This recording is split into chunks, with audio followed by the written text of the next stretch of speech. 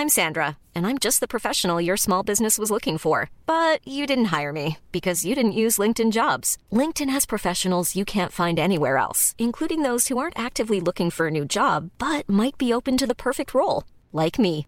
In a given month, over 70% of LinkedIn users don't visit other leading job sites. So if you're not looking on LinkedIn, you'll miss out on great candidates, like Sandra. Start hiring professionals like a professional. Post your free job on linkedin.com/people today. Planning for your next trip? Elevate your travel style with Quince. Quince has all the jet-setting essentials you'll want for your next getaway, like European linen, premium luggage options, buttery soft Italian leather bags, and so much more. And it's all priced at 50 to 80% less than similar brands. Plus, Quince only works with factories that use safe and ethical manufacturing practices. Pack your bags with high-quality essentials you'll be wearing for vacations to come with Quince. Go to quince.com/trip for free shipping and 365-day returns. Burrow's furniture is built for the way you live. From ensuring easy assembly and disassembly to honoring highly requested new colors for their award-winning seating, they always have their customers in mind. Their modular seating is made out of durable materials to last and grow with you. And with Burrow, you always get fast, free shipping.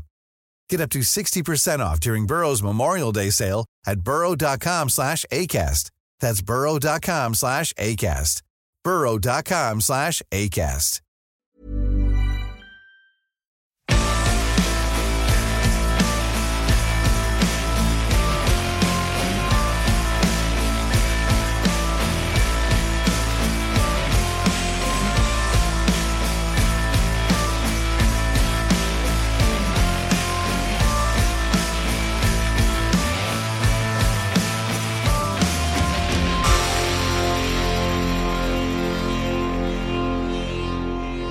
Velkommen til 80% Øystein. Frode. Chris, men ikke minst Inga.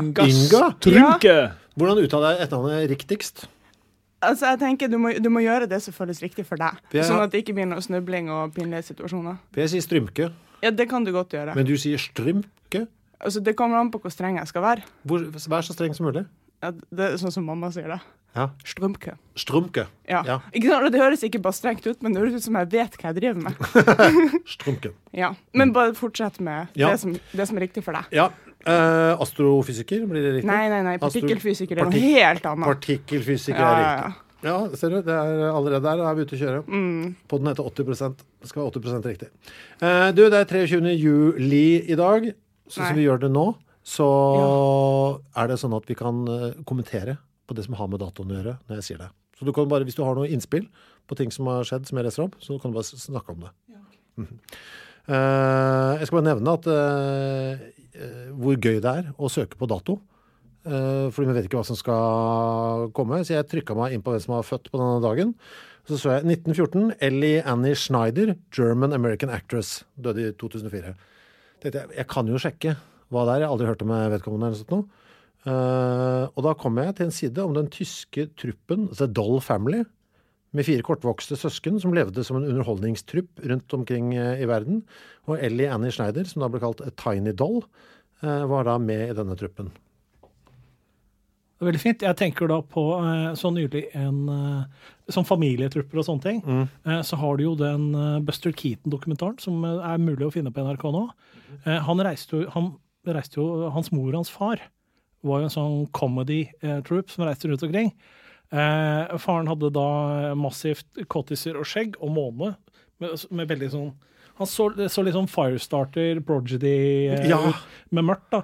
Og så kledde de da ut lille Buster Keaton på 3, helt lik, med måne og skjegg. Og så hadde de festet håndtak i ryggen hans og kastet han rundt omkring. Så han begynte som stuntman så fort han lærte seg å gå. Med måne og skjegg i dag 3? Ja, og håndtak i ryggen. Så de kunne pælme han fram og tilbake til hverandre. Sjekk ut dokumentaren, den er på NRK fremdeles. Link på Facebook-gruppen. Da har du skjønt hvordan det foregår. Jeg leser om noe som har foregått på dagen, og så er det bare å kommentere. Ja. Sleng gjerne inn en kommentar som tvinger deg til å Bare det som bidra. dukker opp i hodet ditt. Jeg klikket meg da videre, så for da så jeg en som heter Charles Boyd Harrelson, som var født 23. juli 1938, som da var en sånn kriminell type, og ble arrestert. Han ble dømt for å drept en dommer, tiltalt for drap totalt 3 ganger, masse forskjellige drap. Og det da selvfølgelig faren til Woody Harrelson. Oi, shit. Hvorfor drepte han dommeren? Litt uklart. Jeg mener at det var da han ble arrestert for drapet på dommeren, at han innrømmet å ha drept Kennedy. Ja. Jeg tenker, du dreper jo en dommer hvis han skal ta dømme deg, men hvordan legger du det opp, det drapet? Hang jeg meg litt for masse opp i det dommerdrapet? Ja, jeg husker... Jeg var det i rettssalen, midt i... Ikke sant? Eller så fant han ut at det skulle være dommeren. Så tenkte han, ingen dommer, ingen dom. Bang, bang. Jeg ikke sikker. Jeg tror han var litt sånn leiemorderaktig skikkelse. Vet du ellers som har bursdag i dag, eller? Woody Harrelson. Ok, greit. Nå skal jeg ta det som jeg egentlig... Dette var bare sånn... Jeg bare roter meg borti før jeg skulle finne det jeg egentlig skulle finne. Og dette noe for deg, vet du, tenkte jeg på. Vera Cooper Rubin. Ringer det noen bjeller? Jeg skal bare lese fra norsk Wikipedia. Født 23. juli 1928 i Philadelphia. Døde i 2016. Var en amerikansk astronom kjent for sitt arbeid innen galakserotasjon. Hennes studier av hvordan galaksenes faktiske rotasjon avviker fra den forventede har blitt koblet sammen med teoriene om mørk materie. Nå blander det fortsatt partikkel og stjerne her, men det greit. Ja, men stakkars. Jo, men jeg vet jo at mørk materie er du glad i å snakke om. Ja, for det kan jo hende at det er partikler. Ja. Hvis det ikke er partikler, så er jeg totalt uinteressert. Nei, det er bare tøysa. Men hvor langt unna har vi funnet ut av det? Hva det er for noe? Nei, det føles jo som vi like langt unna som i starten. Ja. Jeg vet ikke hva det er for noe. Har du noen teorier om mørk materie? Ja, altså jeg har jo en sånn underliggende forventning da om at universet har humor. Ja, okay. Det må være noe der, at universet bare skal terge oss litt, for det er sykt vanskelig å pirke i mørk materie. Ja, hvorfor tror du at det er humor? Hvorfor tror du universet? Nei, det er jo bare på grunn av sånne ting som skjer. For eksempel på disputasen min til doktoren, så streiket 2 flyselskap, og restauranten jeg hadde reservert et år i forveien gikk konkurs. Og tenker jeg, humor. Ja. Well played. Men det gikk fint, ikke sant? Men litt sånn, sånne ting går jo vel alle rundt og opplever, gjør vi ikke det? Så tenker jeg at universet det her gjør universet bare for det gøy å se på. Fordi, ja, så du ser for deg universet som en litt klok skikkelse som kan sitte og observere oss utenfra? Ja. Og hvorfor ellers skulle du ha laget oss enn å ha det litt gøy? Det er jo ikke så produktivt, det som foregår. Så du mener at det egentlige The Great Filter er humor? Ja, og det tror jeg. The Great Filter, forklar det. The Great Filter er liksom sluttenden av Fermi-paradokset. Hver gang en sivilisasjon når et visst punkt, så når den The Great Filter, og da fucker den opp seg selv. Vi er jo i ferd med å klimaendre oss selv ut av regnestykket. Hvorfor kommer det uttrykket fra? Filter? Hvorfor det store filteret. Filteret som statistisk burde det vært sykt masse sivilisasjoner i hele Melkeveien. Fordi vi har hatt Melkeveien i millioner av år. Burde ha skjedd masse greier. Fermi-paradokset, det finnes masse stjerner. Hvor er alle sivilisasjonene? Så du det nye tallet? Det er jo Drake's equation, som de ofte bruker der. For å finne ut av hvor mange... Finne ut. Men men for å estimere vilt og skape overskrifter. Ja. Men den. Har du sett det nye tallet? For det har vært fra 0 til mange milliarder, ikke sant? Nei, hva er det nye tallet? Hva tror dere? Nå har det 37 eller 67 36, spesifikt 36. 36! Hva er det av sivilisasjoner i denne galaksen? Ja, det var sånn idiotisk analyse som sånn nøyaktig 36. Og det var jo det som ble overskriften. Men jeg liker tanken om det her filteret, for altså, dinosaurene fantes jo på jorda mye lenger enn vi har fantes, og mye lenger enn vi kommer til å rekke å finnes, fordi det blir varmere. Altså. Og ikke bare fordi at vi varmer opp, men fordi at sola varmer seg opp og sånn. Så vi har jo bare sånn 200 millioner år eller noe sånn kort tid igjen. Så vi blir ikke å rekke å være her så lenge som dinosaurene. Dinosaurene levde jo veldig lenge, og så døde de ut fordi at de ikke hadde et romforskningsprogram. Og da tenkte universet at nei, filter. Vi kaster steiner på dem. Så ingen får lov til å leve lenge uansett, og dinosaurene hadde ikke bensinmotorer og sånn, de gjorde egentlig ikke noe galt. Har vi bevis for at dinosaurene ikke hadde et romforskningsprogram? Ja, da hadde de jo oppdaget den meteoren. Ja, riktig. Det er faktisk beviset. Skikkskulebkrattere er beviset på at de ikke hadde peil. Ja, og vi har et romforskningsprogram. Vi blir ikke å dø av det dinosaurene døde av. Vi blir å dø av andre ting. Det blir spennende å se hva. Jeg leste en artikkel om at masseutryddelsen for 125 millioner år siden, eller var det 225, at den kom fra massiv kullbrann i Russland. At det var vulkaner som hadde tent på et kullag som hadde ført til den utryddelsen her. skiksklubbområdet var fullt av gammel tjære og kull og sånt, sånn at den meteoren traff der, det var liksom å tenne på akkurat den mest ugunstige plassen den kunne på jorda for å lage klimaendringer. Det er humor. Det er humor. Jeg så for øvrig. Ser jeg på deg, Fredrik, når du er fasiten. Jeg kjenner det er gjort. Ja, du er fasiten i dag. Og det liker jeg, så dere skal se på meg når dere lurer, så skal jeg si sånn, ja eller nei. Vi kommer til å kaste ut fakta, sånn, bla, bla, bla, bla, så kommer vi til å se på det med sånn skrått blikk. Stemmer dette? Har vi rett nå? Og så gjerne astrofysikk, ikke partikkelfysikk. Astro. Jeg så, apropos vulkaner, der er de flinke nå, vet du, med sånn maskinlæring og AI-bruk. For det er jo et helvete å følge med på. Det er så mange vulkaner rundt omkring, og som oppfører seg forskjellig og sånn. Og det er så mye data å tolke, da. Så de er i ferd med å få litt, om sånn 10-12 år, så tror jeg vi har ganske god koll på de vulkanene, altså, takket være de greiene her. Altså på hva de blir å gjøre? Ja, det er mye lettere å tolke liksom nå, for det har vært helt, altså du må egentlig sette av all ekspertisen vi har på, per vulkan, egentlig. Fordi det er så mange variabler hele tiden med vær og litt temperatur. Oi, når noe forskjøvet seg 1 millimeter, det betyr vanligvis ingenting, men her betyr det kjempemye, for det er akkurat der og mareritt. Jeg hører på en lydbok som egentlig handler mest om gasser. Og der tar de kort for seg den St. Helena-vulkanen i USA.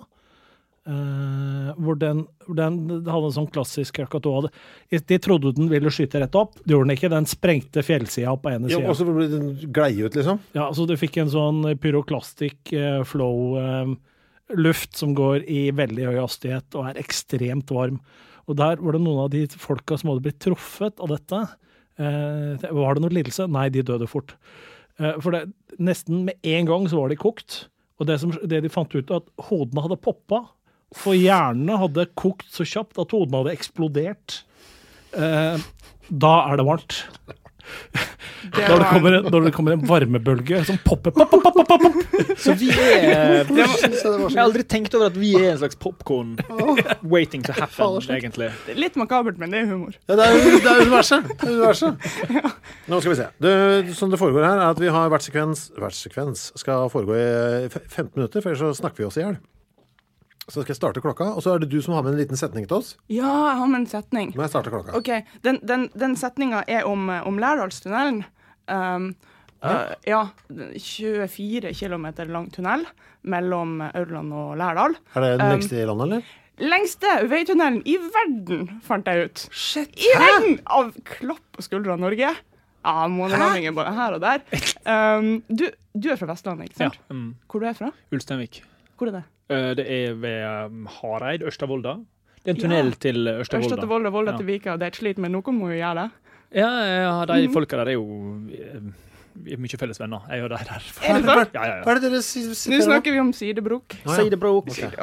Jeg skulle på sånn bokturné rett etter Runar fra Sidebrok, og hun der som var min handler, hun kunne ikke holde kjeft om hvor genialt god Runar var til å holde foredrag, så jeg var sånn jeg var litt sånn irritert. Han er jo veldig god på å holde foredrag. Det ligger jo litt i hans natur. Ja. Er det han Sirkelsag-fyren? Nei, han som rapper i bandet som Sirkelsag kom fra. Okay. Sirkelsag er jo en spin-off, på en måte. Jeg synes det er en Ørsta rådhus. Nei, det er skateboard, det. Skateboard tenker du på. Ørsta rådhus. Ok, er det det? Jeg vet ikke. Den låta Ørsta rådhus synes jeg er veldig morsom. Sirkelsag er en av de andre i bandet, tror jeg. Eller Sirkelsag og skateboard, samme fyren. Jeg tror DJ Sirkelsag og skateboard er samme fyr. Okay. Jeg tror også at han reiste rundt i Europa og var veldig populær 80s DJ. Han? Ja, det var en fyr som vokste opp i samme område som hevdet dette. Ja, sikkert riktig. Ja, men i alle fall, så du har kjørt en del gjennom Lærdalstunnelen, ikke sant? Heter det Lærdalstunnelen? Gjør det ikke det? Den Eiksund-sambandet heter den, som vi forholder oss til. Uansett, det er den der lange tunnelen. Den på 24 kilometer, der det er sånn blått lys inne. Ja, det er blått lys inne, men den går under fjorden og er ordentlig lang. Vi snakker om helt forskjellige tunneler. Ok. Jeg vet det. Ja, i alle fall verdens lengste tunnel da, som vi har i Norge. Den du legger merke til når du kjører gjennom den, og her kommer setningen min omsider. Så er det alltid sånn rundt 18 grader, der i midten. Er det det? Ja, fordi at det er bare så varmt fjellet er. Ja, ikke sant? Er ikke det rart å tenke på? At fjellet har en temperatur? Jeg har aldri sett på et fjell og tenkt, lurer på hvilken temperatur som er inni der. Men Jeg måtte via noen jobbgreier rappellere litt inni en sånn gruve i et fjell. Kult. 20 meter ned. Har aldri gjort det før. Livredd.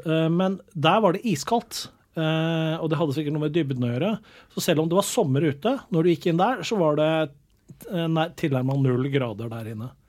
0, er det sant? Så ja, det var ikke helt 0, men det var som du måtte kle på deg når du skulle inn. Så på en måte, det hadde sikkert noe med dybden å gjøre, men der var det veldig kaldt om vinteren. For du hadde jo på en måte en tykk gang som gikk inn og ut på toppen av fjellet også. Men det jeg ser for meg at jeg synes det er rart at 18 grader var mye varmere enn det jeg ville tro det skulle være der inne. Ja, det er imponerende av jordkloden, men det er bare sånn geotermiske varme. Er det jevnt, holdt jeg på å si? Hvis det er så mye stein over deg, så er det den temperaturen. Altså er det helt sånn, litt sånn som havdyp, liksom? At vi kommer ned på et nivå, så er det den temperaturen. Er det sånn også i stein?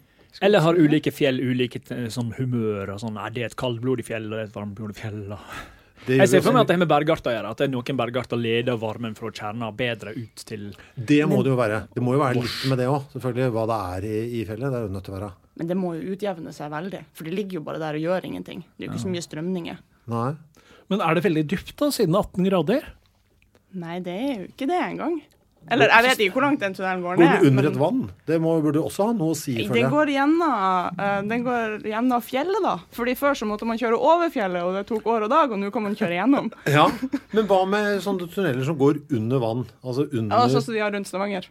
Ja, og Ekstremsambandet. Får man da en annen... Der, ja. Hva vil temperaturen være der? Altså... Jeg har aldri stoppet opp og gått ut og liksom kjent på feelingen. Jeg bare koser meg med å være under en fjord. Her er det koser du deg med å være under fjord når du ser sånn kondens på veggene og sånt?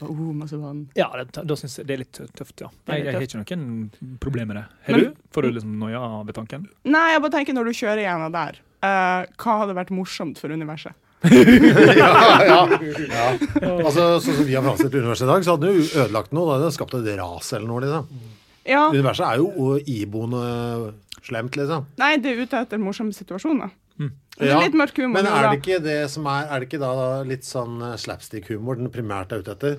Mennesker som faller og slår seg. Mennesker hvis hoder eksploderer på grunn av pyroclastic flow. Altså, man får, den styrkes jo veldig, den teorien om at vi er en simulering, og folk sitter og trykker på knapper og ler seg fillete. Ja, er det noen måte vi kan sjekke at vi ikke lever i en simulering? Jeg liker jo å tro at vi gjør det, til det motsatte er... Hvorfor liker du å tenke på det? Jeg liker å tenke på det. Jo, fordi at... er det noe beroligende med det? Nei, men da er jeg en sånn smart person som tenker annerledes enn alle andre. Og det er jo litt viktig.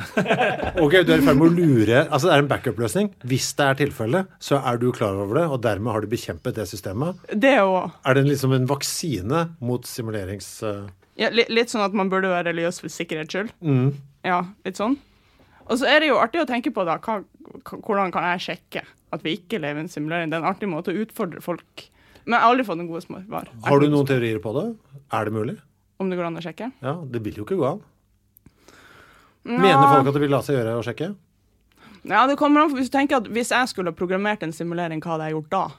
Da hadde jeg jo passet på å spare litt minne og sånn. Så det er i dataspill, så er det jo ikke 100% oppløsning i hele dataspillet. Det er liksom, noen ting blir ikke rendret før du springer bort dit. Ja. Så bakgrunnen har litt dårlig oppløsning, og så springer du bort dit, så får den bedre oppløsning. Så kanskje du ville av prosessorgrunner ha gjort det sånn om du skulle lage en simulering. Altså vi bor i da, så kanskje har månen dritdårlig oppløsning, helt til vi sender noen dit, og da får den god oppløsning.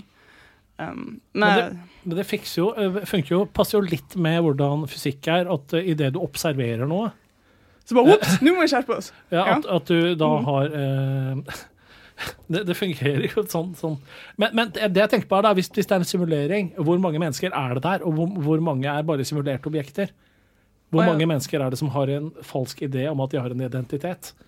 For hvis du har milliarder av AI-er på hele planeten, du kan legge til dyr og insekter også, for den saks skyld, og så etter hvert vil vi da klare å lage en simulering til, så du har et dybdelevel til. Ja. Hvor mye minne vil dette ta? Hvordan lage? Så jeg er nysgjerrig. Jeg kan melde meg frivillig til å være en bot, så kan dere være ekte hvis dere føler dere bedre med det. Jeg bare ser at det blir en sånn rekursiv dybde på at det hele tiden skaper nye verdener. Du lager nye verdener som lager nye verdener som lager nye verdener. Ja, men ting er at du har jo mindre og mindre prosessorkraft tilgjengelig for hvert lag. Så nederst så er det jo bare teite piksler og sånn som Nintendo-spill så ut for 20 år siden, ikke sant? Så kvaliteten, simuleringen blir dårligere? Ja, for du kan ikke simulere noe med bedre enn det du lever i selv. Så mye prosessorkraft har du ikke. Da må du slutte å prosessere din egen simulering, og da kan du ikke simulere den andre simuleringen, og så har du det gående. Men jeg liker veldig godt at du allerede oppdager at det vi kaller medmennesker, det er bare non-player characters. Ja, det er jo livsfarlig, selvfølgelig. Det blir helt verdiløst å sitte her nå. Ja, så vi må bare late som vi ikke lever. På en eller annen måte. Ja, så vi må late som vi har fri vilje, og må late som livet har mening, og alle de tingene vi må late som, sånn at det skal gå rundt. Hva var det vi begynte å snakke om? Tunneler, var det? Ja, for det var det selvfølgelig. Og temperatur i tunnel. Ja. Jeg har jo faktisk ikke gått inn på den dataspilltesen før nå, så det er jo virkelig på tide. Det er jo overmodent for 80% behandling. Ja, det får en si. Nick Bostrøm, liksom. Det er jo, Men er det mange som er glad i den teorien, at vi lever i en simulering? Det vet jeg ikke. Det er jo en da som jeg lar være å dra fram igjen og igjen. Møskeren? Ja, så klart. Han og kona er jo store fans. Han har vel en regel, han blir enig om på en nyttårsfest eller et eller annet sånt med broren om at de aldri skal snakke om hvorvidt de lever i simulering. Jeg vet ikke hvorfor, kanskje fordi at det blir så dårlig stemning eller noe sånt. Men de har en deal da, at de ikke skal snakke om det. Kimball friker ut av det. Han heter naturligvis Kimball. Kimball Musk? Ja, for et navn. Nei, stakkars. Men heter han Musk, eller? Ja, det er sånn, det er hele veien. Toska er søstra. Toska? Ja, Toska Kimball Musk? og Elon. Ja, det var... Så det går an å hete Toska? Altså sånn som i David Toska? Altså han kunne hete... Hun kunne gifte seg med David Toska. Han er jo mesterhjernen, som kjent. Ja. Så David Toska og Toska Musk, det er to mesterhjerner som møtes, lager en briljant liten babys. Og gir den et artig navn? Toska. Ja, så blir Toska. Jeg føler at jeg har tatt den arven videre når det gjelder navngiving og barn og sånne ting. Ja, for jeg synes det er så komisk at David Toska ble kalt mesterhjernen fordi han kunne spille sjakk. Ja. Han kunne alle reglene? Ja, han kunne alle. Jeg er litt sånn usikker på om mesterhjernen betyr at han er et geni, eller om det bare er komparativt i forhold til Erling Havnå med balltreet, liksom. Det er fint, ass. Og du sendte en morsom link til meg med det gamle spillet, det middelalderspillet som noen spilte her. Ja, det var litt sånn som Ludo. Ja, men det var ganske kult, ass. Det var liksom som Ludo, hvor du sendte ting i en litt annen bane, hvor da brikken gikk ut, samlet seg, og så gikk de gjennom en trang passasje.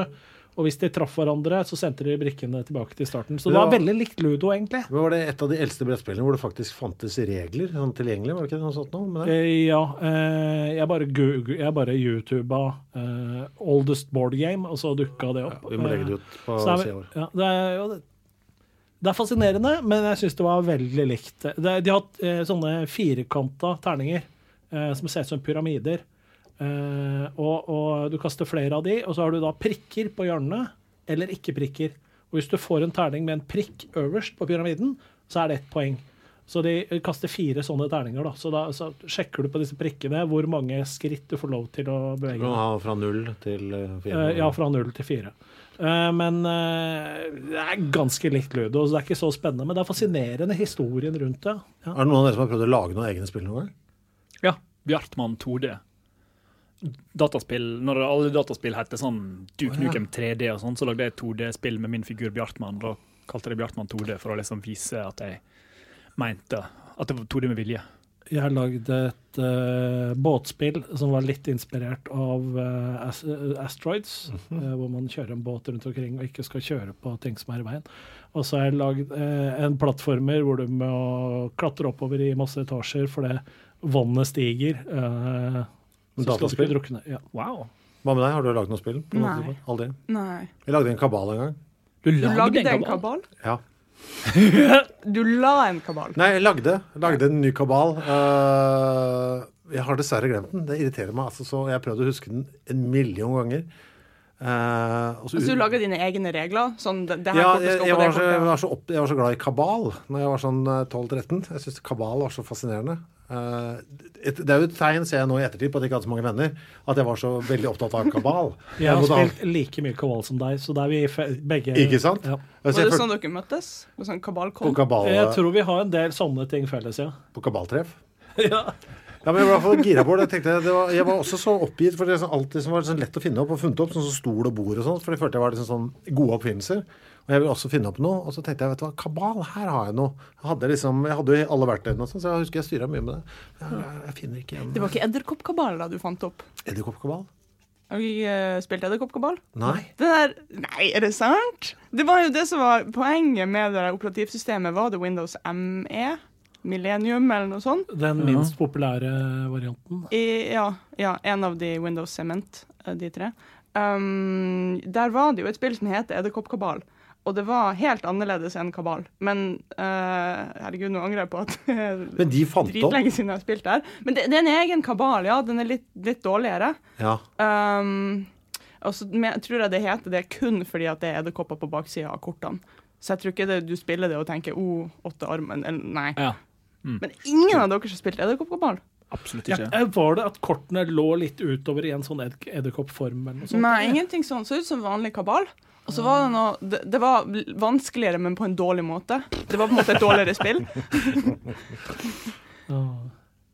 Altså når jeg tenker på gamle dataspill, så tenker jeg liksom minesveiper.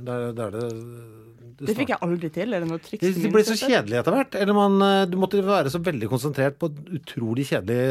Det begynte liksom så greit, på en måte, hvis du hadde sånn kjempestore.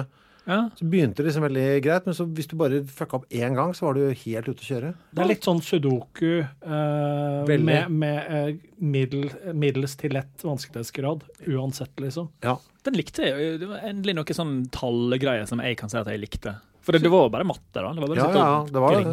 Veldig sudoku-ete opplegg. Du likte minesveiper? Ja, men jeg hadde jo veldig få dataspill tilgjengelig i Ulsteinvik, så jeg var jo, alt som var et dataspill var jo på en måte... Hvis man liker nerdete dataspill, så vil jeg bare anbefale, jeg har sikkert anbefalt det før, Baba Is You. Ja, det er bra. Det er det mest fantastiske dataspillet jeg har sett. Det er laget av en finne som ikke kan programmere. Han lagde det i et program hvor du programmerer ved bare å klikke med musa og gi kommandoer med det. Men spillet er da du spiller Baba, og så kan du flytte rundt på kommandoer, sånn som is og has og sånne ting. Og så kan du også flytte andre ord. Så, det du spiller med er reglene.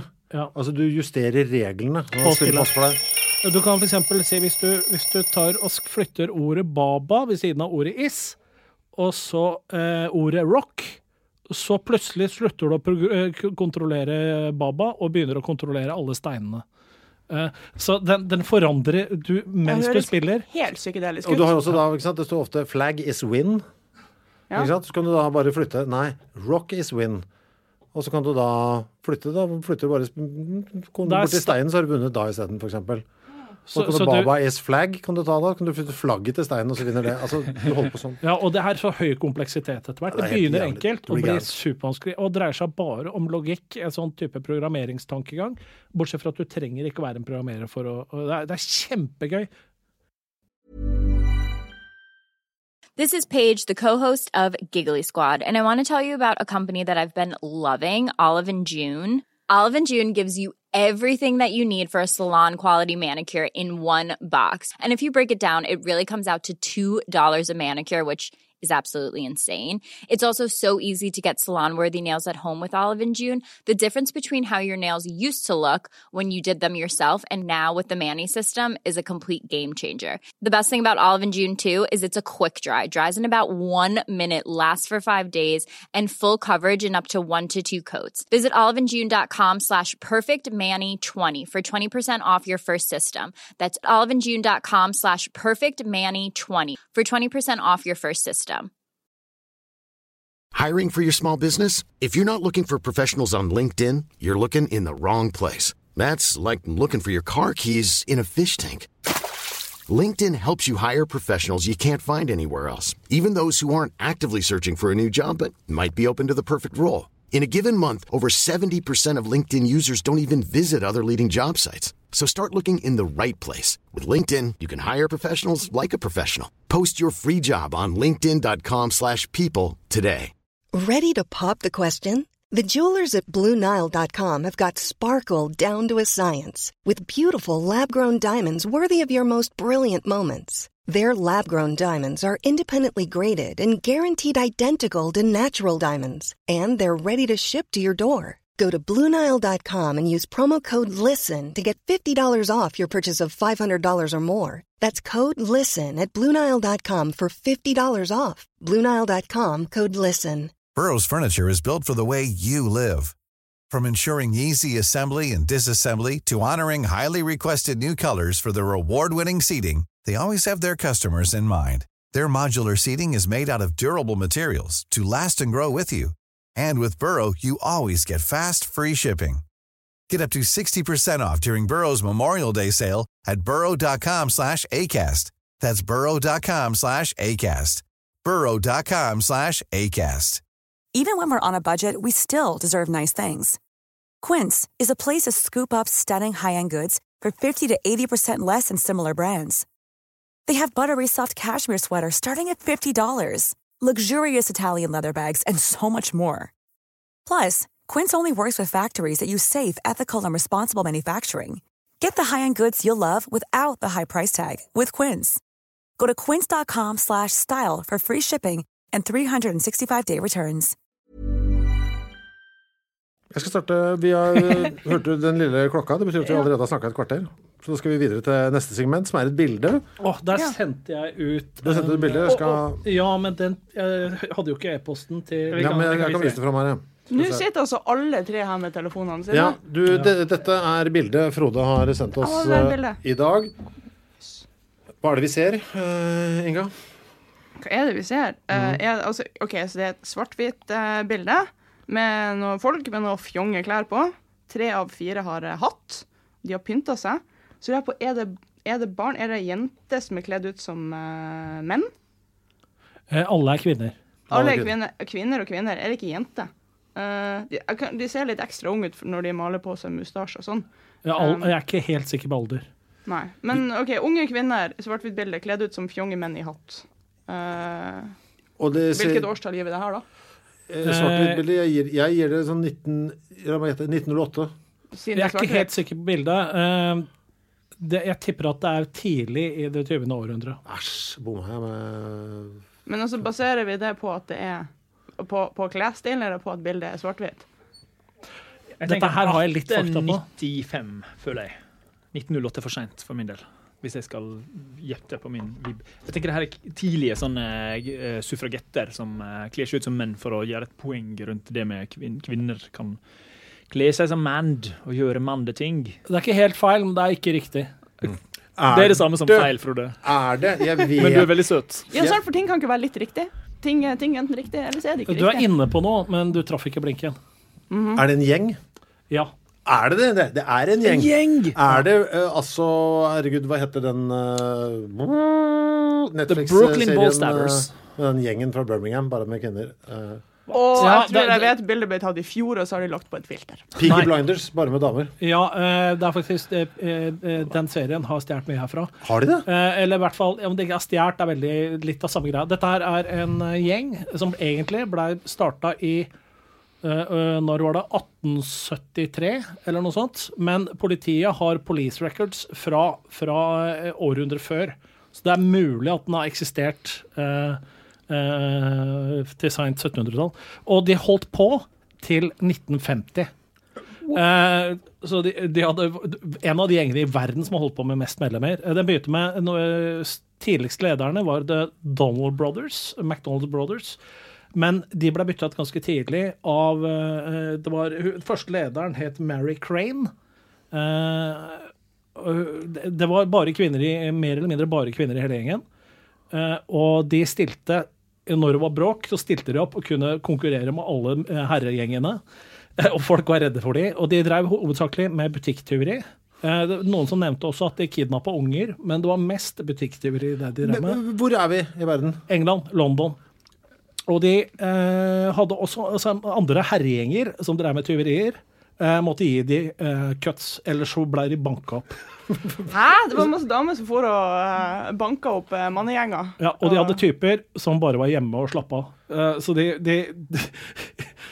Ok, fordi på det her bildet så ser det jo litt sånn sirlig og fin ut, men du sier at det er biceps og arre under folk var redd for dem. her. Men kledde de seg ut som menn, som en del av når de var ute på... Nei. Så dette er for å vise seg frem på bilder, liksom? De kledde seg veldig vanligvis ut som vanlige kvinner, og så puttet de gjenstander i kjolen her og der og så videre. Ja, for masse plass til balltre. Nei, men det var vanlig sånn nasking og tyveri de vanligvis drev med. Det var der de begynte. Og så hadde de ansatte seg, eller de søkte også på jobb med falsk resumé på rike gårder, og tømte stedene for innhold senere. Så de måtte flytte fra London etter hvert, for de ble såpass godt kjent. Men på den tiden så trodde de at kvinner var så yndige og forsvarsløse, så de fikk være litt i fred i butikken og sånn, så de utnyttet det maks og stjal som ravner. Helt fra til 50-tallet, sa du? 1950? Ja, det var da Wikipedia sier 1950-ish. Ok, så det var ikke så mye kvinnesak som bare opportunisme? Nei, det var liksom sånn... Jeg føler at det er litt kvinnesak. Ikke bevisst, men det var sånn, vi kan gjøre dette like bra som dere. Ja, hvis dere skal være rasshøl, kan vi være også. Det var ikke noe... De hadde ikke noe støtte. De fikk ikke noe puter under armene for å bølle de andre herregjengene rundt. Står det noen våpen der, eller? Dette gjorde de helt selv. Var det noen våpen der, eller? De reiste jo rundt og banket opp andre folk som ikke ga de penger, så hadde de sikkert våpen med seg, men... Jeg synes barnegjenger har alltid vært det skumleste der, men det er liksom match. Av samme grunn, at du ikke forventer at... Ja, men det er et eller annet med masse små som driver og holder på liksom rundt knærne dine og gjør jævlige ting, synes jeg. Som jeg synes det er noe skummelt med det. Og så er det noe veldig nedverdigende å få juling av barn også, synes jeg. Ja. Det er det bare jeg som er redd for barnegjenger? Så er det litt vanskelig å slå tilbake også. Du hadde jo også det... Ja, det er problematisk. Det er når du har den moralske greia over deg i tillegg. Ja. Du kan egentlig ikke forsvare det. Ja, du vil ikke gjøre deg noe før jeg allerede har puttet kniven inn i deg, og da har du allerede fått et problem. Ja. Så det er jo et kjempeforsprang. Jeg skjønte egentlig ikke hvor skummelt det her med gjenger er i det hele tatt, men jeg er litt sånn plassert, går rundt i min egen boble, elsker bobler. Så jeg på Forsida NRK eller et eller annet, at vi har fått en ny MC-gjeng i Oslo, Satudara MC, og dem husker jeg at jeg så en sånn dokumentarserie om. Det er trist. Ja, det er mange triste individuelle skjebner, men det store bildet der er jo skummelt. Ja, men det var så ynkelig også, hele den dukken, synes jeg. Det var jeg vet ikke, det var noe så sorry med mange av de. Du synes det var en sånn meta-ynkelighet der? Jeg vet ikke, det var bare så trist ut på en annen måte. Det var ikke som alt var litt billigere. At de skulle ønske at de var Hells Angels eller Bandidos. Ja, det var så bare litt sånn billigere ut på en annen rar måte. En skinnjakke fra Biltema. Ja, jeg følte at det var litt den, når du kjøper den der... Fy fjellen blir vi jo for juling. Ja, sånn nederst i Karl Johan så kan du kjøpe sånn skinnjakke hvor det står Pall Mall på og sånn på ryggen. Sånn sigarettmerker og sånn. At det var litt sånn. Så du mener at den grafiske profilen deres var under forventning? Det bare så ut som det var lavere kvalitet på skinnet. Det var jo alltid det. Jeg ønsket meg alltid at det var en bøllegjeng i Oslo som gikk i litt sånn klovnedrakter og var livsfarlige. Ja. Det ville jo forvirre turister maksimalt. Og det ville også være ydmykende for de andre gjengene å bli banket opp av en gjeng med klovner sånn, og så kjempelange sko. Er det skumlere enn barnegjenger? Klovnegjenger?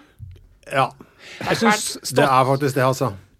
Men alt som er litt sånn rart er jo litt mer skummelt også. Jeg hadde også syntes det var skummelt med folk som altså en gjeng med folk som så sånn ut, som kledde seg som en sånn der som en flosshatt, hipstere. Ja, bare gi masse folk med stokk og flosshatt, liksom. En hipstergjeng, så de kommer bak i det. Ja, så kommer for å ta deg, liksom. Ja, på en sånn rar sykkel med kun ett gir. På enhjulssykkel. Ja. Og det eneste jeg er bevæpnet med er bikuber. Kan daske den økologiske likevel. Putter du huret inn i bikuben. Skal du virkelig gjøre folk paranoide, så har du joggergjenger. Hvor det er 2-3 joggere som løper vanlig opp til deg, og så banker det. For de er overalt, så du vet ikke om det er ditt gjengmedlemmer, eller er det bare folk som mosjonerer. Vi burde bare ta sånn kappgang i stedet, for det er mer creepy. Tenk det. at det kommer noen kappgående etter deg en mørk kveld, og så vet du ikke om på en måte burde jeg være redd, ser det dumt ut hvis jeg begynner å springe, og hvis du begynner å springe, og han begynner å springe, så vet du at det Men han fortsetter å gå, for han skal jo kappegjeng etter deg. Ja, han kan gå så jævlig fort. Og de går så fort som helvete, bare. Ja, nå føler jeg at jeg må beskrive det jeg sier, kan du fortsette? Det er også en hofte- og skuldervrikk der som er bare fantastisk å se på. Har du en hemmelig dansekarriere i siden av den musikken? Jeg har det i meg. Jeg er en kappegjenger by heart. Men hvorfor er det kappgjengere når du ser på sånn OL og sånn? Ja. Så er det alltid kappgang det går gærent. Altså der folk liksom besvimer. Altså maraton går greit det. Men det er på kappgang, altså det er da det går fullstendig åt skogen. Hvorfor er det akkurat kappegjengere? Det er ingen steder hvor de besvimer så mye. Jeg tror du er et offer for underholdningsbransjens lumske knep. Min hypotese er at kappgang, det er dørgende kjedelig. Så det her må vi gjøre mer underholdende. Det er nok av underholdende ting som skjer på maraton også. Folk som får diaré og kjole hopp, kjole hei. Vi trenger ikke å filme det, for maraton er jo spektakulært nok. Vi ser på det og tenker, shit, han sprang langt så fort. Kappgang. Du ser ikke på det og tenker, wow. Men sånn praktisk sett, tror du det kan være, ikke sant, fordi dette jo om av sånn varmeting og sånn, er det fordi de ikke får opp nok fart? Altså du får litt kjøling av vindmotstanden på maraton, tross alt, mens de kommer seg akkurat under en sånn grense for overoppheting, for de besvimer jo i mye større grad enn noen annen idrett jeg har sett. Du tenker at grensa for luftnedkjøling er på 15 km i timen en plass. Der begynner det å bli effektivt. Ja. Det er en spennende hypotese. Jeg liker, det er jo veldig mange nye sporter. Spennende hypotese, det høres ut som... Det var litt patronizing også, men at jeg var helt ute å kjøre. Kappgang, synes jeg, det jeg liker med det, er at det er så lavprofilidrett. Ja. Du begynner ikke med kappgang for å bli kul. Altså, da er du bassisten i rockebandet, eller trombonisten i orkestret. Du velger den minst spektakulære posisjonen. Men i går så drev jeg googla nye idretter. Ja. Der folk prøver litt for hardt, men det er gøy. Sånn som i Danmark har de en sport hvor du sprinter 60 meter, stuper og svømmer 50 meter. Hvor de prøver å kombinere raskest både på vann og på land. Og så har du en eller annen variant av bordtennis hvor du har 4 bord og bruker hendene til å slå en tennisball. Som etter hvert blir veldig akrobatisk. Og du har en mix av rugby og dragkamp. Bare Google new sports, så vil du få en drøss av nye idretter som ikke kommer til å bli veldig kjente. Det virker nesten som utgangspunktet for de her sportene var et menneske som sitter litt med den tanken Kristoffer skildret i starten, sånn, jeg har fremdeles ikke funnet opp noe nytt. Ja. Og så bare fingerrugby. Ja. Men var det bare jeg som hadde det som barn, eller behovet for å være oppfinner? Nei. Jeg lagde jo sånn sci-fi-verdener og sånt. En planet med disse søte kattevesenene mine som jeg drev og holdt på med. Ja. Jeg lærte meg litt sånn tingene for å få ut alle ideene til sånne sci-fi-univers. Så du var en mer abstrakt oppfinner? Altså fant opp intellektuelle ting? Jeg var bare forfatter. Jeg var akkurat det samme som i dag. Jeg var tegneserieforfatter fra jeg var bitteliten. Ja. Men du lagde ingenting, eller? Ja? Nei, altså, nå slår det meg at jo, vi sattes jo ned og skulle være oppfinnere, og så tok vi kanskje med noen pinner og noe hyssing og kanskje et viskelær og litt lim, og så skulle vi liksom finne opp noe da. Og sånn sett så fant vi jo opp ting som ikke finnes i butikken den dag i dag. Men mener du at det er en grunn til at jeg ikke er blitt kommersialisert? Ja, altså er jo ikke eneste gründergen i kroppen, det må jo være det. Men sånn innenfor ditt fagfelt? Ja, som astrofysikk. Men partikkelfysikk, får du vært hands-on noe særlig, eller må nesten alt foregå inne i eget hode? Ja, nå er jo jeg teoretiker da, og jeg kunne jo ikke ha skiftet i lyspære, så jeg må jo nesten foregå inn i mitt eget hode. Men det tenker jeg, det er min begrensning. Det valgte meg, det var ikke jeg som valgte. Det hadde jo vært kult å kunne drive med eksperimenter og sånn. Jeg kjenner jo folk som henger på seg her og... Jeg vil ikke si at de tar på partiklene, det gjør de ikke. Men de tar i alle fall på instrumentene. Men får du et behov for å være mer hands-on? For å liksom kunne liksom se noe mer... Når du liksom, får sjekke, kan dette stemme? Altså, få testet det litt fort, for det er jo mye... Altså, hvis du har en litt sånn fiffig idé, så skal det liksom... Det foregår jo bare på papiret og i hodet. Det tar litt lang tid før du kan teste det praktisk, sikkert. Ja, det gjør det, men jeg tenker ikke at en praktisk evne gjør at du kan bare sette deg ned og slenge ihop et Higgs-boson. Nei, det er akkurat det jeg mener. Er det litt sånn frustrerende også? At det liksom, for det blir noe... Det hadde vært artigere å være liksom kule på skråplanfysiker. Så at du bare kan smekke ihop et skråplan, slenge ned i kule, og there we have it. Ja, det var lettere for Galilei enn i dag. I dag må man liksom ha en partikkelakselerator som er på størrelse med et land for å få ting gjort. Ja, og litt penger og en quiz. Hvor stort tror dere CERN sitt budsjett er? Så sammenlignet med liksom andre institusjoner, altså sånn, det amerikanske militæret, er det så stort? Nei, men hva tipper dere? For da jeg hoppet inn i partikkelfysikk, så fantes det en sånn perfekt ekvivalent i Norge. Like stort budsjett som i Norge. Oi. Jeg tør ikke. Jeg tror er det Forsvaret, budsjettet til Forsvaret? Nei. Mer enn norske forsvaret? Sankt Olavs i Trondheim. Det sykehuset. Oi! Hæ? Ja. Så han bruker så mye penger på partikler når du heller kunne redde verden. Kunne ikke redde verden, vet du. Kunne ikke det. Nei. Det er ikke mer, nei. Nei, jeg kunne ha kjøpt noe sånn medisinsk utstyr. Men en ting når det gjelder partikler og sånne ting. Ja. De begynner jo... I vitenskap så tror man alltid at nå har vi funnet opp alt, og så dukker det opp noe nytt. Men... når det gjelder partikler og sånn nå, er det noen nye, altså gravitonen, den har du vel prøvd å finne, den gravitasjonspartikkelen, men uten særlig suksess. Og så var det vel en partikkel til etter at de fant Higgs, som de hadde en teori om fantes, jeg vet ikke hva. Finnes det noen flere partikler, tror du? Sånn etter Higgs-bosonet? Ja. Altså, det er jo grunner for oss teoretikere til å forvente nye partikler, men så finner vi ingen nye. Så det er litt sånn, det er en spesiell situasjon som partikkelfysikken er i nå, og med spesiell som mener frustrerende og kjedelig. Det at vi ikke får noe sånn hint fra universet. Så det er jævla humoren igjen da.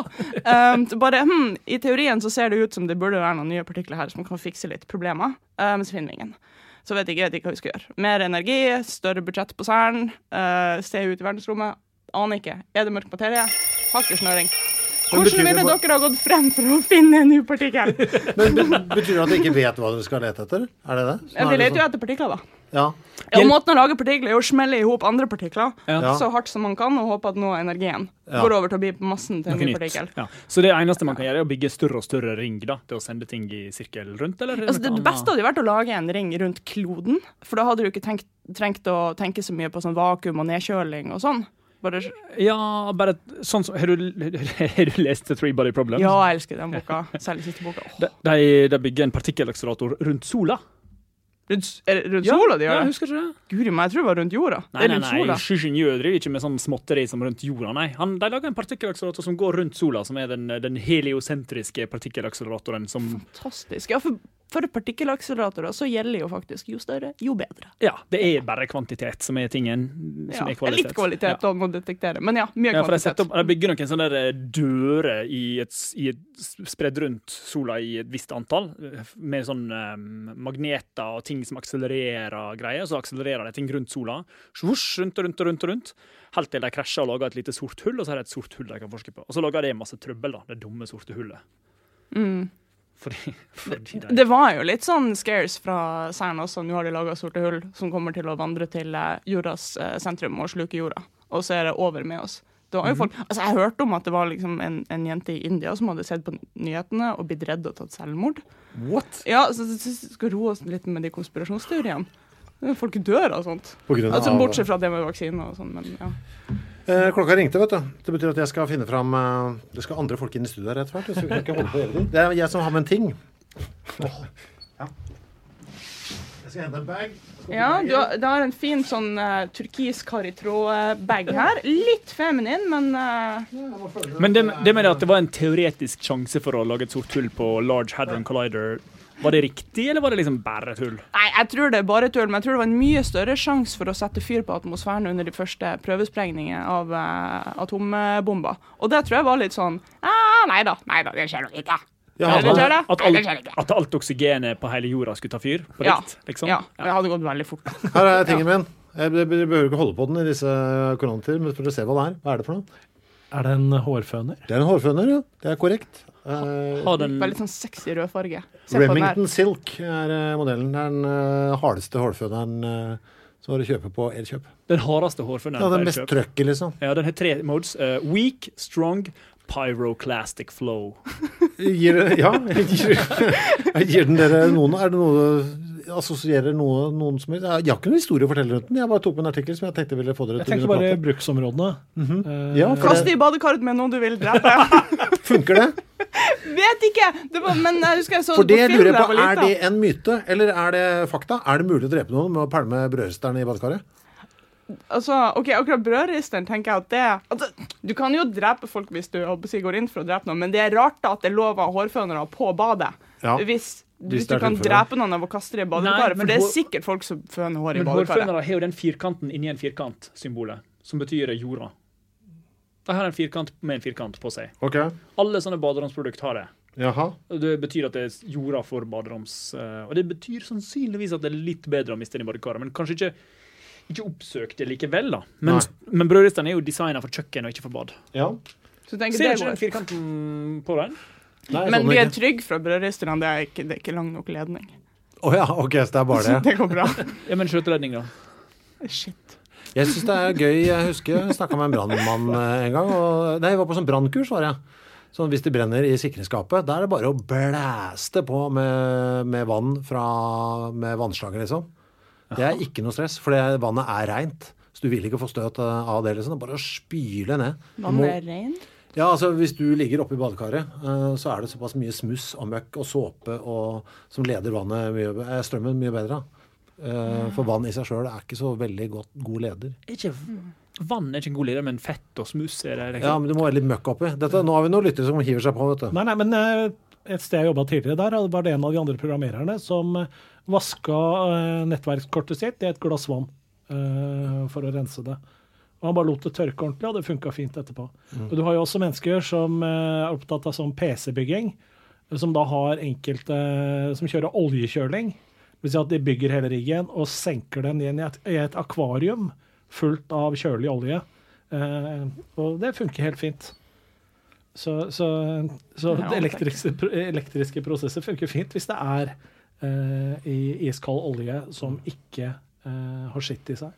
Jeg bruker ikke føner for øvrig. Jeg må skyte inn det her. Jeg synes føning jeg synes det er ekkelt med hårføner. Du synes det er ekkelt med luft på hodet? Jeg synes det er ekkelt med varm luft i ansiktet. Jeg synes det er skikkelig men du skal ikke ta det på ansiktet. Ja, men du får det litt i ansiktet. Og så får den stopprefleksen komme med litt blås. Også hvis jeg får litt i kjeften. Ok, men hva måtte hvis du holder føneren langt oppe og peker den mot håret? Da blir det sliten i armen.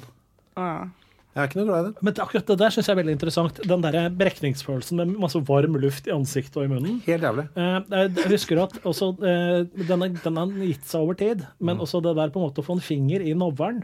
Ja, altså gir en sånn utrolig ubehagelig opplevelse. Ja, det er kvart, ass. Det er kvart som faen. Er ikke dere enig i det? Det er ikke at nå sitter 2 av oss her og pirker navlen. Ja, jeg også. Jeg synes det går fint. Synes det går fint? Ja, ikke noe, ja. Ok, men ta pirk litt i navlen da. Nei, se kvart. Æsj, faen. Nei, jeg synes det koser. Du elsker det? Jeg synes det er nice. Hvorfor er noen navlen utover? Er det noen som vet det? Hva er greia der? Knytinga på sykehuset. Er det det? Jeg er bare gambler, jeg. Dårlig håndarbeid? Teorier? Jeg slenger meg på den da. Knyting? At det er dårlig knyting? Det er ikke press innenfra liksom som gjør det? At det er noe med en liten brokk? At noen har litt for liten mage for organene? Ja, eller et eller annet, at det er noe sånn... Ja. En liten tarm? Det tror jeg ikke, vi har jo veldig... Er det ikke sånn at dere kjenner magen bule hvis dere spiser litt masse? At det liksom, den vil ut? Navlen? Ja, starten på en liten navlebrokk. Nei. Du kan kjenne en liten sånn... Nei. Det kan jeg kjenne hvis jeg liksom forcer, så kan jeg få den til å gå inn og ut. Så du har anlegg for utovernavel også? Jeg tror det. Men du har ambidexter på navlen? Ja, helt flat navle nå. Har du innover? Jeg tror jeg er innovernavle. Ja, men kan du få den til å si sånn, vrenger den seg sånn, eller kommer den sånn gradvis? Ja, den kan poppe litt. Det er som en sånn pogg som ungene likte, sånn gummiting som drev og går inn og ut. Ja, du kan ha det som en partytriks? Ja, min kan både være en innover og en utover og en flat. Det er en ambinavle. Partytriks. Men skyte ting med navlen, liksom? Ja, sånn at du kan legge noe i navlen og så pjong! Wow, hvem er det som har... Noen på jorda må ha den beste navlekontrollen. At de virkelig kan gå fra veldig djupt til veldig utover. Det finnes jo garantert. Navlekontroll. Men jeg synes det fremdeles rart at kroppen gir et signal. Jeg har ikke den følsomheten lenger. Nei. For jeg på en måte har desensitivisert meg selv over mange år. Men det der når jeg var ung, husker jeg at jeg brakk meg. Jeg holdt på å kaste opp dersom jeg puttet fingeren i navlen dypt nok. Oi, du går dypt nok. Hvor mange til bunns. Du har du har et bulimikerpotensial, føler jeg. Du kunne ha vært en veldig god bulimiker. Slippe å drive og fingre i halsen. Bare sånn dytt. Takk for det komplimentet. Men jeg ganske fæl med ørepinner. Jeg bruker de alt for langt inn. Det bare flaks at jeg har hørsel fremdeles. Men der det sånn at der det også den brekker seg hvis man får noe for langt inn i øret. Jeg har noe veldig rart. Som jeg lurer på om dere kan svare på hva dere tror når jeg grer meg, cirka halvparten av gangene, jeg bruker kam da, men det bare på morgenen, grer meg, så begynner jeg å nyse. Ja. Er det sant? Ja. Jeg nyser som faen på morgenen. Og det sånn morgengreiing liksom. Så slapp av, jeg bare grer meg, må jeg si da. Det veldig gøy. Noen teorier på hva det Tror du har programmert deg selv? Nei, jeg glemmer jo. Så nyser jeg. Nei, samme. Jeg hadde et punkt oppi her, når jeg var sånn litt younger, hadde kviser å forholde meg til, så var det cirka over høyre øye, så var det et punkt. Hvis jeg prøvde å klemme det, så begynte jeg å nyse. Ja, så da det noe i hodet da? Ja, det en sånn kinesisk medisin-ting. Det står sikkert i sånn der Den gule keisers... Har du ingenting sånn, Inga? Nei. Ok, og så sier jeg fritt nå ut, jeg har en venninne som må stryke seg på armen for å klare å tisse. Oi! Ja, og da tenker jeg at det her har du gjort mot deg selv. Ja. Altså, det her har du øvd deg til. Ja. Men hos dere så høres det jo mer ut som en liten sånn kobling. Sånn fysisk kobling, faktisk. Jeg prøvde å øve meg selv. Jeg ble så... Ja, du vet hva jeg skal snakke om det nå. Ja. Tut-tut. Ja, vi har snakket om det her før, kanskje? Ja. Har vi snakket om det her før? Tidlig 80%. Ja, det viktig å fortelle om likevel. Jeg kan ta det veldig kort. Jeg kjøpte meg en sånn berte, sånn der sykkelberte, som jeg monterte på det. Heter det berte? Berte, jeg kaller det bare for berte. Sånn med sånn gummi på enden. Så jeg festet på dodøra, så hver gang jeg dreit, så drev jeg klemte på den sånne bertelyden, ikke sant? For å overdøve din egen? Nei. For å skape en kobling i min egen hjerne. Jeg prøvde å lage en sånn Pavlovs kobling. Så målet mitt var at jeg skulle høre en sykkel når jeg var ute og gikk. Hvis noen bærte med en sånn sykkelbærte, så skulle jeg automatisk bæsje på meg. Det var målet. Og jeg holdt på med det 1,5 år, tror jeg. Men det skjedde jo aldri da. Det var målet mitt at jeg skulle ikke ha... At jeg skulle frykte, etter hvert begynne å frykte sykkelbærten. Det var et veldig dumt eksperiment. Men jeg holdt på med det ganske lenge, altså. Det her synes jeg er fantastisk. Altså, for en vitenskapelig innstilling. Ja. Bare jeg offrer min egen hverdag om min egen... Hva skjedde nå? Nei, så det var en som bærte der borte. Jeg klarte ikke. Ja. Både Isaac Newton og han som bygger den roboten som laget for å peke på øyne med en laserpeker, applauderer i stillhet fra sine respektive graver. Ikke sant de gjør det? Men sånne ting kan vi drive med, ikke sant? Sånne gøye ting, eksperimenter. Finns det noe som partikkelfysikk, ting moro man kan gjøre selv for å skjønne noe av de greiene? Altså bare et eller annet, dette partikkelfysikk som hjemmeeksperiment? Ja, kan man lage liksom the double slit eksperiment hjemme eller noe sånt? Hva kan man gjøre noe gøy?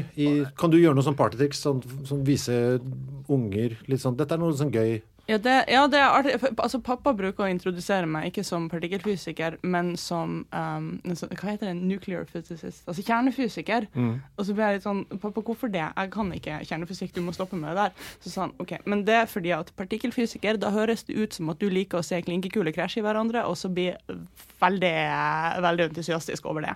Og så det er jo ikke så langt fra sannheten. Så, sånn sett, hvis du har lyst til å forklare en unge hva de gjør på CERN, så kan du jo bare ta masse klinkekuler og smelle dem i opp.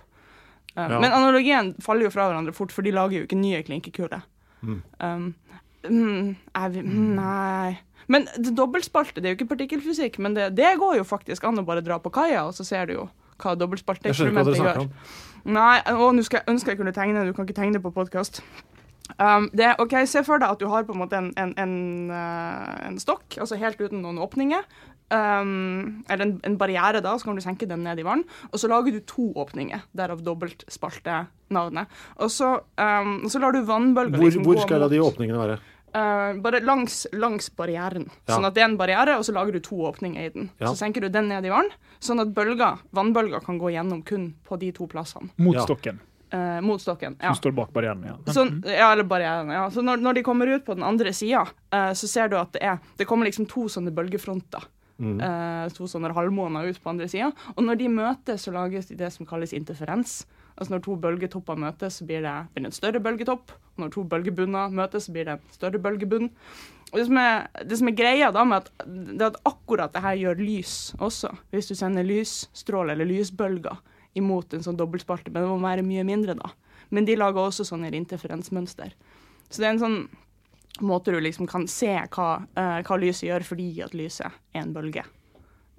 Og så kan du gjøre ting med det eksperimentet som da viser etterpå at lys også er en partikkel. For eksempel hvis du setter en tingene gud, nå høres jeg føler meg så utrolig kjedelig nå. Nei, du er på rett sted. Vi er stille for du er interessert. Ja, ok. Ingen gjesping så langt. Ok, så hvis du sender en vannbølge mot denne dobbeltspaltebarrieren min, så kommer det ut 2 vannbølger på andre siden, og så lager de interferensmønster. Gøy. Så kan jeg sende en lysbølge mot en sånn dobbeltspalteinnretning, så kommer det 2 lysbølger ut på andre siden, og de kan lage interferens. Det er gøy. Men så setter jeg en partikkel inn i en av de spaltene for å sjekke hvilken spalte lyset går igjennom.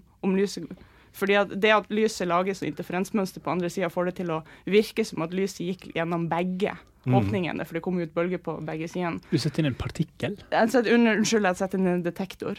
Det var bra du catcha den. Jeg setter inn en partikkeldetektor inn i en av spaltene for å se hvilken spalte lyset går igjennom. Og det som skjer da, det er at det slutter å være interferensmønster på andre siden.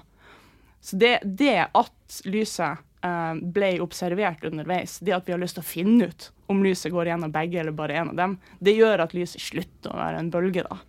Ok, så det er 2 forklaringer. Detektoren suger opp et eller annet signal som er viktig for at det skal... Altså, detektoren, den må jo detekte noe, og det å detekte er å suge opp informasjon, og den informasjonen forsvinner da når den blir suget opp. Det er en artig måte å se det på, at den spiser opp bølgeheten. Ja, jeg gjør det ikke, men hvis jeg skal se deg, så må jo litt lys gå inn i øyehølet mitt da. Ja. Og da blir jo det spist og forvandlet til varme i min regnbuehinne. Du blir da forvandlet til liksom varme noe interessant. Anyway. Ja, det som Forklaring 2, at universet er humor. Ja, ikke sant? Det er det jeg også tenker. Forklaring 3.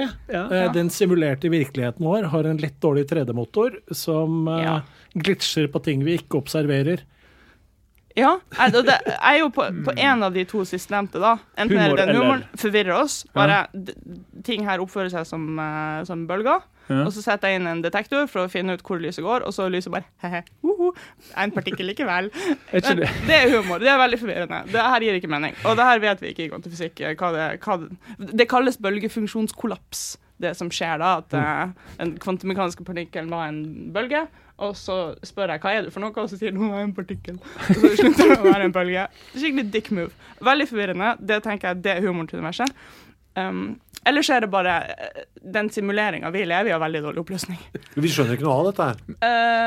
Nei, det er litt sånn, det var litt frowned upon sånn tidlig kvantefysikkdager å forske på de her tingene. Og det er fremdeles sånn at hvis du skriver forskningssøknad som kvantefysiker og skriver jeg har lyst til å forske på det her som heter The Foundations of Quantum Physics, så blir det litt sånn, kanskje du kan drite i å skrive det, og så heller skrive noe som vi faktisk får penger for, og nå tar det alvorlig.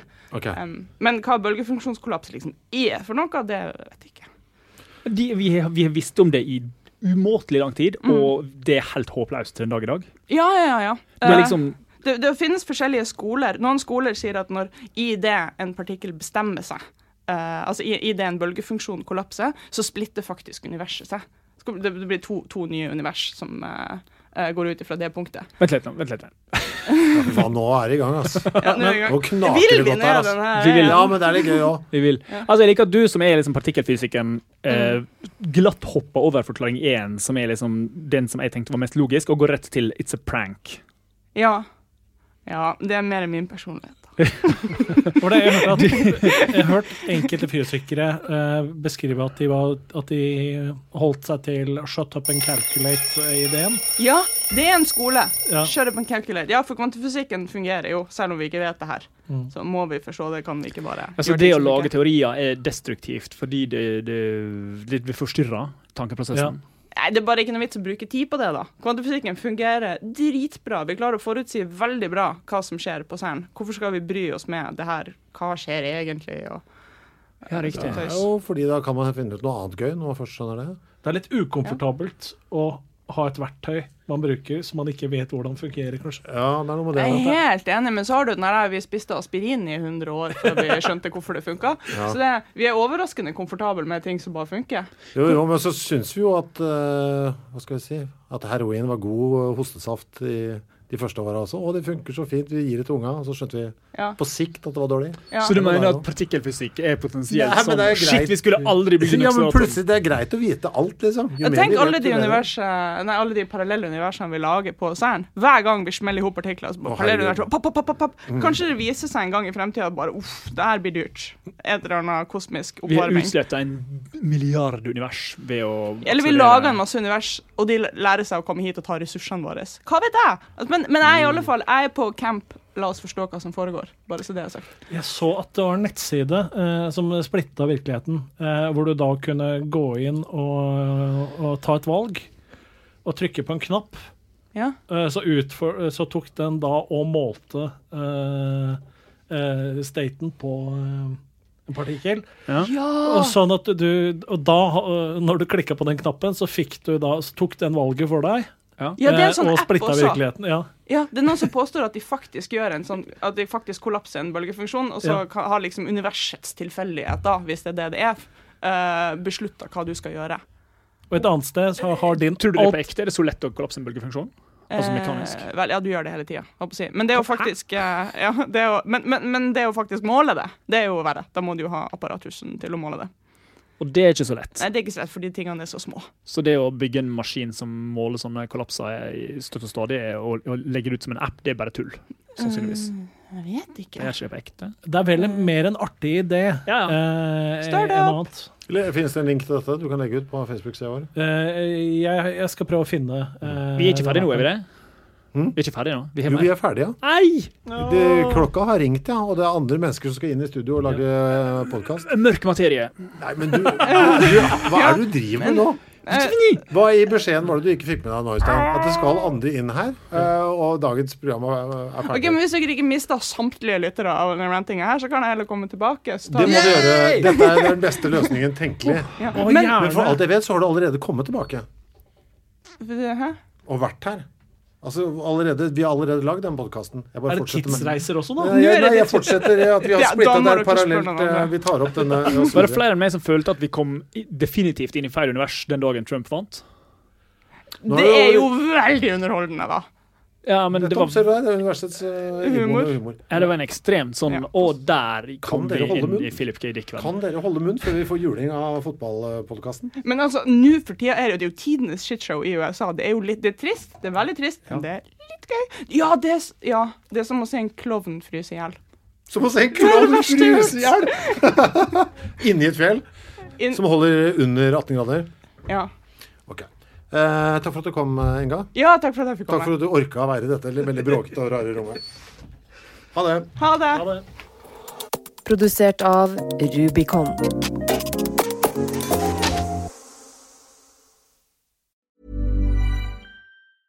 A lot can happen in 3 years, like a chatbot may be your new best friend. But what won't change? Needing health insurance. United Healthcare Tri-Term Medical Plans, underwritten by Golden Rule Insurance Company, offer flexible, budget-friendly coverage that lasts nearly 3 years in some states. Learn more at uh1.com. Planning for your next trip? Elevate your travel style with Quince. Quince has all the jet-setting essentials you'll want for your next getaway, like European linen, premium luggage options, buttery soft Italian leather bags, and so much more. And it's all priced at 50 to 80% less than similar brands. Plus, Quince only works with factories that use safe and ethical manufacturing practices. Pack your bags with high-quality essentials you'll be wearing for vacations to come with Quince. Go to quince.com/trip for free shipping and 365-day returns. Planning for your next trip?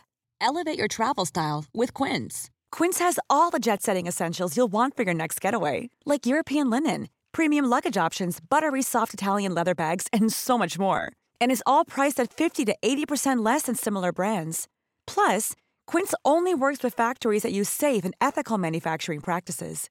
Pack your bags with high-quality essentials you'll be wearing for vacations to come with Quince. Go to quince.com/pack for free shipping and 365-day returns. Imagine the softest sheets you've ever felt. Now imagine them getting even softer over time. That's what you'll feel with Boll & Branch's organic cotton sheets. In a recent customer survey, 96% replied that Boll & Branch sheets get softer with every wash. Start getting your best night's sleep in these sheets that get softer and softer for years to come. Try their sheets with a 30-night guarantee. Plus, get 15% off your first order at bollandbranch.com. Code BUTTERY. Exclusions apply. See site for details.